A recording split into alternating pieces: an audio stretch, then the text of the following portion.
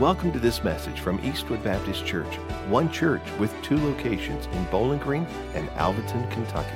To learn more, visit eastwoodbc.org. Now, may the Lord bless you in the hearing of His holy word.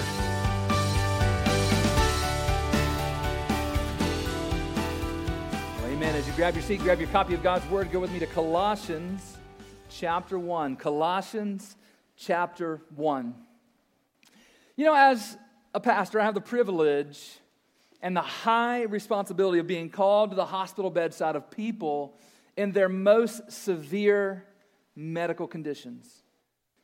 Whether it's due to a serious illness or some sort of organ failure, maybe like a heart attack, or maybe the result of a traumatic accident, I have stood, I have sat, I have knelt by many hospital beds over the last 17 years of ministry.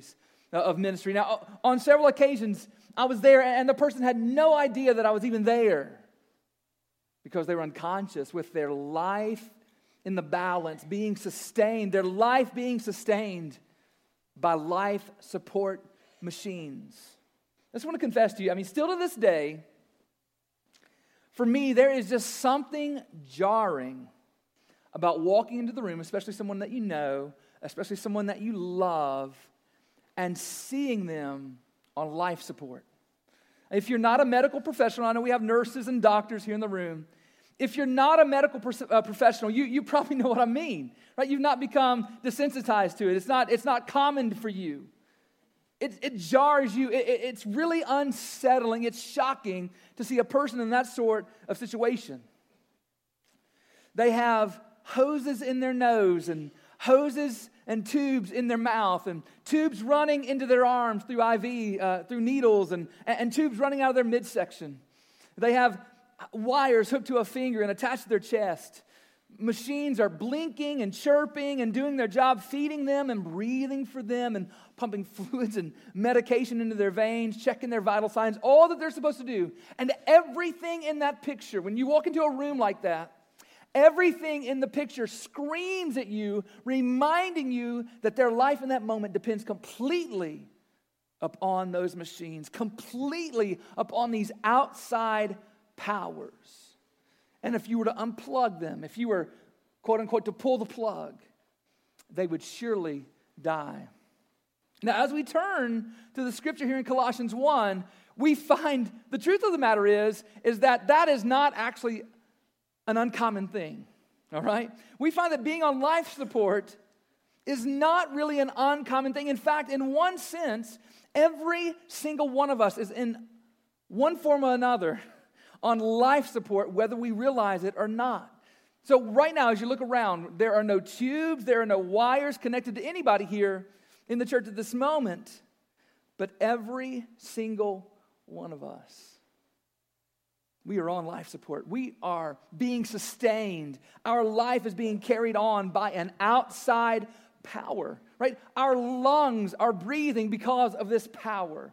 Our heart is beating because of this power. Our brain is firing because of this power. And this power, according to our passage today, comes directly from Jesus Himself. I'm going to invite you to stand to honor the reading of the Word of God this morning. Colossians chapter 1, beginning right there in the 15th verse. We're going to read down through the 23rd verse today. The Word of God says this: Jesus is the image of the invisible God, the firstborn of all creation. For by Him all things were created in heaven and on earth, visible and invisible, whether thrones or dominions or rulers or authorities. All things were created through Him and for Him. And He's before all things. And in Him all things hold together. And He's the head of the body, the church. And He's the beginning, the firstborn from the dead, that in everything He might be preeminent. For in Him all the fullness of God was pleased to dwell. And through Him to reconcile to Himself all things, whether on earth or in heaven, making peace by the blood of His cross. And you, who were once alienated and hostile in mind, doing evil deeds, He is now reconciled in His body of flesh by His death, in order to present you holy and blameless and above reproach before him, if indeed you continue in the faith, stable and steadfast, not shifting from the hope of the gospel that you heard, which has been proclaimed in all creation under heaven, and of which I, Paul, became a minister. Let's pray together. Father, what a passage of Scripture. God, I pray that we would be a people that love your word because it speaks truth about you. Father, not that we fall in love with the Bible as a book, but the God to whom it points us to. Father, we love you. We thank you for your word. We thank you for your son, Jesus. And we pray that today our hearts would become inflamed, God. Our hearts would burn with love and joy for him, the giver of life. It's in his name we pray. Amen. Grab your seat again. But maybe you've had this happen to you before where you have one of those moments where you think something is good, right? You know what I'm talking about? You think it's good. But then one day you find out it's way better than you ever thought. And that's how Jesus is in this passage right here. Right? This passage, every bit of it is about Jesus. And it's likely you've come in these doors this morning and you already think Jesus is good. All right? Most likely you even think that Jesus is awesome. But when you look at this passage here, Jesus is not just awesome, right? He's beyond awesome. He is mind-blowing. He's preeminent, meaning that there is no one or no thing of higher rank, of higher dignity, or of higher importance. Guys, Jesus is outstanding. Jesus is supreme according to this passage. And by his power, we are alive in Christ. That's the title of the 4-part series as we walk through the book of Colossians here over the next few weeks. Alive in Christ. This letter to the church, to the Christians in the city of Colossae. It was meant for them and it was meant for us to help us understand how our life is connected to Jesus. He is the giver of life, as I've titled today's message. Here's today's takeaway. Here's what I want you to walk out the doors with this morning. I want you to plug into and praise Jesus because he is your complete life support. Let me say it again. Plug into and praise Jesus because he is your complete life support. Let me give you 4 ways from our text this morning that Jesus is your complete life support. First, from the text, we see that Jesus created life. Jesus created life. Verse 15 and 16 in our text says, Jesus is the image of the invisible God, the firstborn of all creation. For by him all things were created in heaven and on earth, visible and invisible. Whether thrones or dominions or rulers or authorities, all things were created through him and for him. Now, as I read that text, some of you might be thinking, now wait a minute, preacher.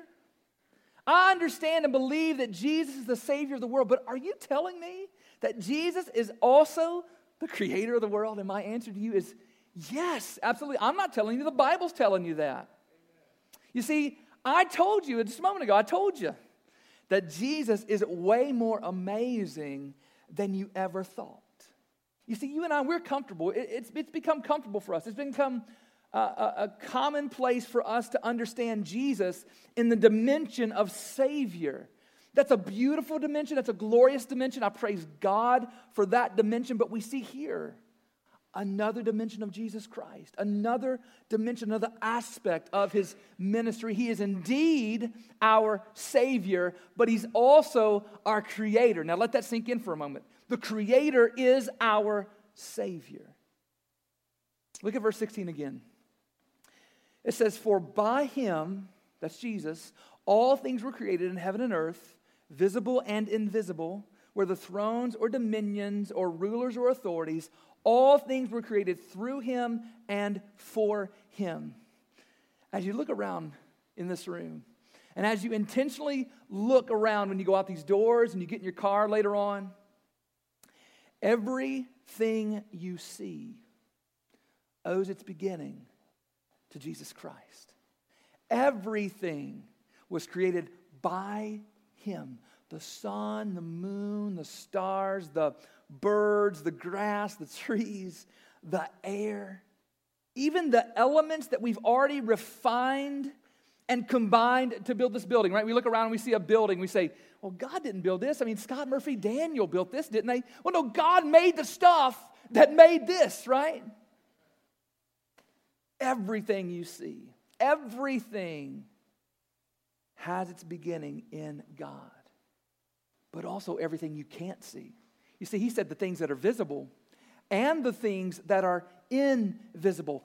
Every part of creation in the expanse of the universe owes its creation to Jesus.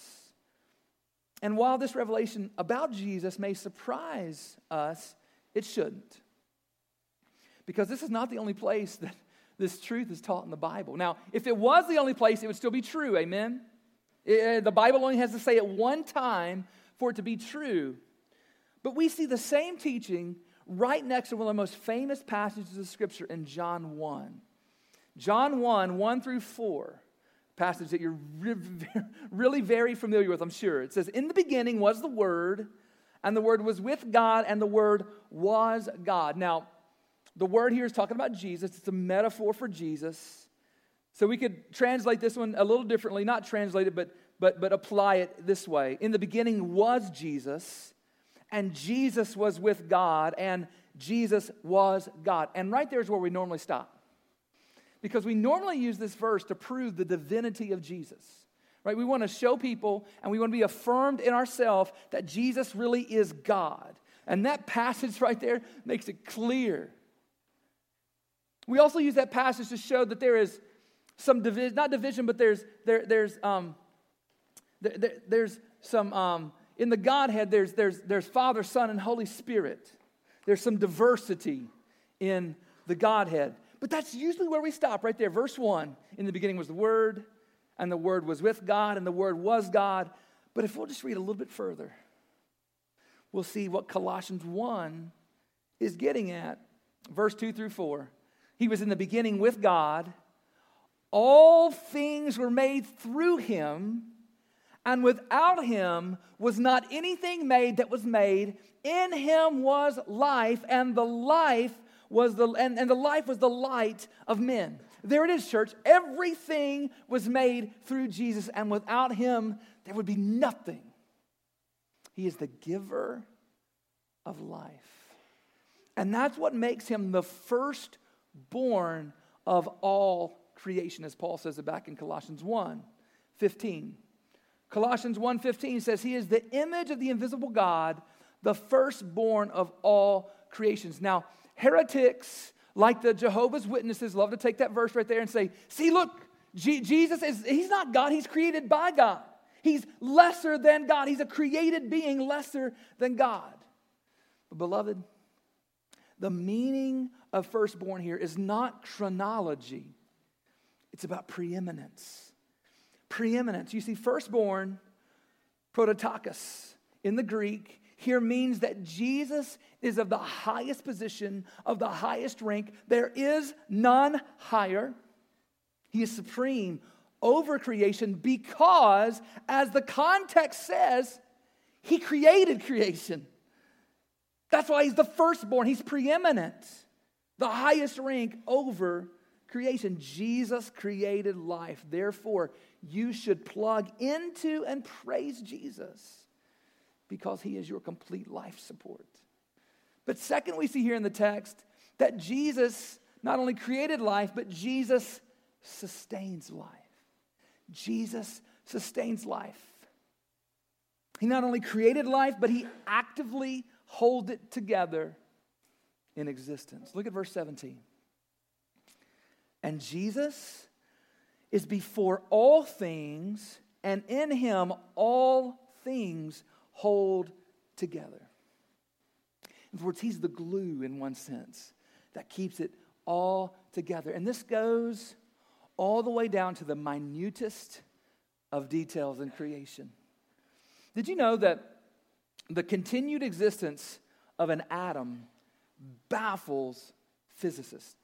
Now, physicists who study this sort of thing, they know a lot of stuff, man. They are smart dudes. They're the brightest of the bright, okay? But when it comes to the atom, They can tell you what makes up an atom. They can tell you that an atom holds together.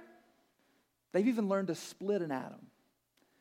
But they cannot tell you how the atom holds together. You see, it defies logic. It defies logic. Take oxygen, for instance, the oxygen atom. If you were looking at your periodic table of elements, oxygen would be there at number 8 because it has 8 positively charged protons and then 8 neutrally charged neutrons. All right, that's positive and neutral. All right, and when it comes to charges, we don't need a science refresher here, but like forces, right, repel one another, right? Think about magnets here, okay? And unlike forces collide, don't they? So if you try to touch a positive side of a magnet, let's say, to a positive side of another magnet, they will push. You cannot bring them together. In fact, you can try and if it's a weak magnet, you might be able to touch them, but then when you let them go, they'll fly apart, okay? And if they're a very strong magnet, you will not even get close. You can try with all your might, and you will not get close. The forces therein will not allow them to touch. But if you try to touch a positive side of one magnet to the negative side of the other, they will fly right together, right? They'll come right together, and they will stay together. And if you're strong enough, if you're stronger than the force of those magnets, you can pull them apart, but let them go, and they'll come back together. And if they're very strong, you will not get them apart. In fact, some of you, every Sunday, try to separate positive from negative. If you ever try to go out these doors here and the green button's on, let me just give you a quick lesson about the doors here, okay? Those are magnet locks on those doors, okay? And if the green button's on, that means they are locked. And you can try with all your might. You can step back, hear about the cafe, and take off running as hard as you can into that door. And you will not open that because the force of that magnet is so strong, okay? So that's just a good demonstration there of the magnet. Remember, push the green button. If you ever push against the door and it won't open, push the green button and it'll let you out, okay? All right? But in the nucleus of an atom, you don't have a positive and a negative. You have a positive with a neutral. A positive with a neutral, and it should not hold together, but it does. What in the world holds the oxygen nucleus together? Why doesn't it fly apart? And indeed, why don't all atoms fly apart? Well, Carl K. Darrow, he's a physicist for the Bell Laboratories. He reflected on this marvel one time. He wrote this. He said, "You grasp what this implies? It implies that all the massive nuclei have no right to be alive at all. Indeed, they should never have been created, and if created, they should have blown up instantly. Yet here they are. Some inflexible inhibition is holding them relentlessly together. The nature of the inhibition is also a secret, and one thus far reserved by nature itself." That's a poetic way of a scientist saying, we got no clue how it holds together. But it's led secular scientists to speculate that there just has to be some undetected subatomic particle that is there holding it all together, and they've mockingly called it the God principle. They are convinced that without this so-called God principle, this God particle, that atoms would just fly apart and life would cease to exist. And man, they've spent billions of dollars trying to find this God particle. But beloved, you know what? You and I could have saved them a lot of money if we'd have just taken a few dollars and went down to our Lifeway and went to the Bible section and bought them a Bible and said, look at Colossians 1:17, because right there we're clearly told that it's not some undetected God particle that's holding it all together. It's God himself. Amen? It's God himself, specifically Jesus, who is holding it together, sustaining life. He's the Savior. He's the Creator. He's the Sustainer. Life began because of Jesus, and life continues because of Jesus. I'm able to stand before you today and preach because of Jesus. And you're able to sit and listen and amen from time to time, praise God, because of Jesus. Jesus sustains life. Therefore, I call you this morning to plug into and praise Jesus because he is your complete life support. Third, we see here in our text. Third, we see in our text that Jesus is the Lord of life, that Jesus is Lord of life. Look at verse 18. Verse 18 says, and he is the head of the body, the church. He is the beginning, the firstborn from the dead, that in everything he might be preeminent. Now, there are a lot of things that the church is compared throughout the scripture, a family and all sorts of things, a building. But here, and most usually in the Bible, the church is compared to a body, all right? Jesus is the head of that body. Now, as you think about that for just a moment, what does your head contain? It contains your what? Brain, right? Hopefully, okay? Sometimes we misplace it, but we get it back in there, all right? And what does your brain do? Well, your brain tells your body what to do and where to go. It is the control center of your body. It is the Lord of your body, in other words, okay? And without it, you can do nothing. I can live without many parts of my body. I can live without my arms. I can live without my legs. They could take some of my vital organs and switch them out and trade something out and put mechanical stuff in and all this stuff, but cut off my head, and I will surely die. Beloved, that's why it's so important for you to be connected to Jesus. He is your head, right? He is the Lord of life. There are some of you out here today whom I love very much. You are trying to live life on your own apart from Jesus. But it's not sustainable, right? Death awaits you. You need to be connected to the head, right? The Lord of life, to Jesus Christ, who, as our text points out, has victory over the grave. Look at verse 18 again. It says that Jesus is the firstborn from the dead. He is so life that the grave couldn't hold him, right? I mean, we're coming up on Easter here pretty soon. And we're going to go through all of the story about how Jesus was betrayed, and Jesus was arrested, and Jesus was brutalized, and then Jesus was crucified, and then he died, and then he rose again from the dead. We're going to tell the whole story here coming up, okay? But as you well know, they killed him, they put him in the tomb, and when he got good and ready, on the third day, he called the grave a punk.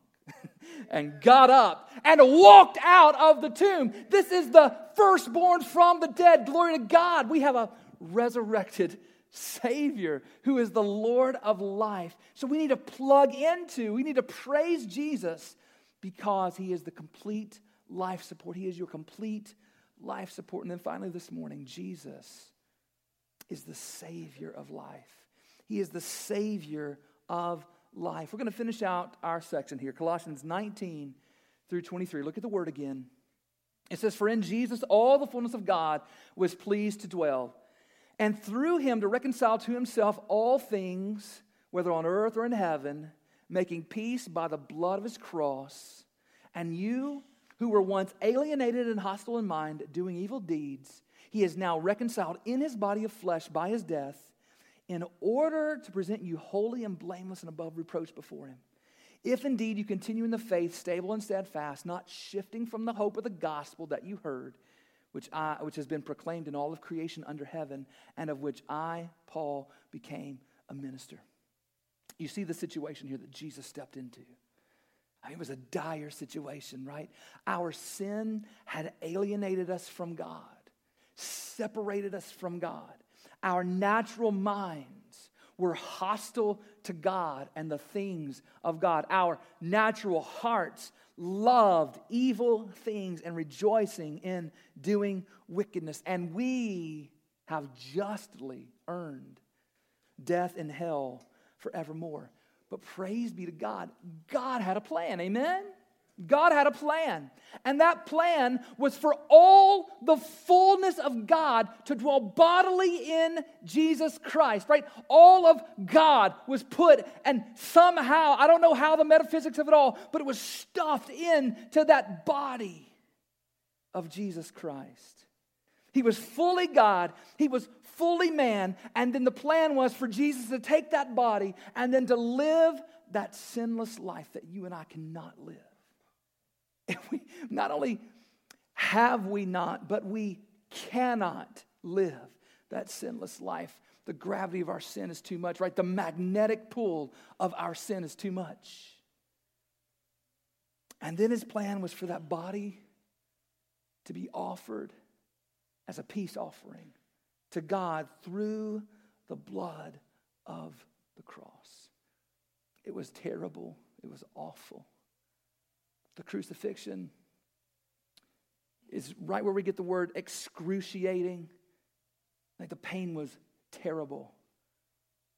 It was ugly. But it was ugly because our sin is ugly. And Jesus joyfully, willfully went to that cross because he knew that through that cross that he would reconcile, that he would bring peace between God and every person who would repent and believe on him. And now God, through Jesus Christ, is calling all men, women, boys, and girls to plug into Jesus, right? To hold fast to Jesus, to cling to Jesus, who is the hope of the gospel. And when a person does that, they're going to be reconciled to God through his life, death, and resurrection. So I'm calling you today. If you have never repented and trusted in Christ for your salvation, today's the day. I'm begging you, turn from your sin and hold fast to Jesus, the Savior of life. I'm begging you, turn from your sin and trust Jesus. Use your mind and the lungs that God has given you and cry out to God to save you, and he'll save you. But if you refuse today, if you're here today and you've not yet trusted Christ, and you're hearing this preached, and I'm praying the Holy Spirit is internally, outwardly, I'm calling you, but I pray internally, the Holy Spirit is calling you. And if that's you this day, and you refuse, I want the irony to hit you like a ton of bricks, that you are using the very life that God has given you and is sustaining you in to stand apart from God and to rebel against God. That is an astounding irony. That is amazing arrogance. I love you, but that is amazing arrogance. That you would use the breath that God is giving you to breathe at this very moment to say no to God. So I beg you this morning, surrender and plug into Jesus today and be saved. But if you're already saved, beloved, you have reason to rejoice. Did you see what it said here? Did you see what it said here in verse 22? He's now reconciled you. If you're in Christ, it's not that you will be reconciled. You are already reconciled. We'll see in chapter 3 that your life is hid with Jesus on high. It says here, it continues on. It says he's done all this. He's reconciled you in the body of flesh by his death in order to present you holy, blameless, and above reproach before him. Praise God, does that sound good to anybody? Right? That's what he's done in you. There is reason to rejoice if you are already saved. And so I pray that today's message, if you're already saved, would help you turn your praise of Jesus up to 11. You know what I'm talking about? And rip the knob off. Church, there is so much reason to praise Jesus. He is the reason we gather together on this day. It's the Lord's day because of Jesus. So plug into and praise Jesus because he is your complete life support. Here's my final prayer. May we rejoice in Jesus, our giver of life.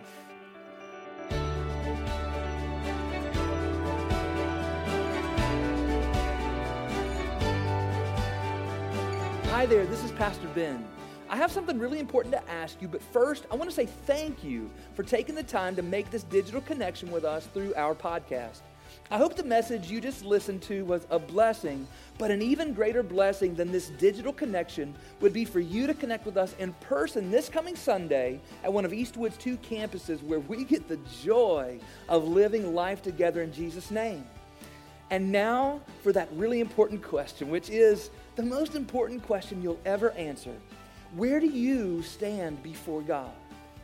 Now, based on what you've done, the straightforward answer is that you stand guilty and condemned before God. You are a sinner who completely deserves God's wrath forevermore in hell. And I deserve the same thing also. I mean, every person does. Guys, that's terrible news. And even worse is the fact that there's nothing you can do in and of yourself to change that. You need a Savior. But I have good news. God loved the world so much that he sent Jesus to be your Savior. Jesus came and lived the perfect life that you cannot live, and he stood condemned on the cross, dying the death you deserve. And 3 days later, Jesus was raised from the dead to prove to everybody that he is indeed the Savior of the world. And now Jesus longs to change your standing before God by making a trade with you. He desires to take what you've earned, which is the wrath of God in hell, and to give you in return what he has earned, which is the blessing of God in heaven. When this trade happens, instead of standing guilty and condemned before God, you will stand forgiven and righteous with the promise of everlasting life. So what must you do to have your standing before God changed? First, admit to God you are a sinner. Second, hate your sins. Turn from them and ask God to forgive you. And finally, turn to Jesus in faith and love, putting your complete hope in Jesus' life, death, and resurrection, and follow him until the day you die. Wherever you are listening to this podcast, Jesus is ready to make this trade with you. And I pray that you would trust in Jesus and be saved. Thank you again for connecting with us, and I hope to see you soon at Eastwood Baptist Church.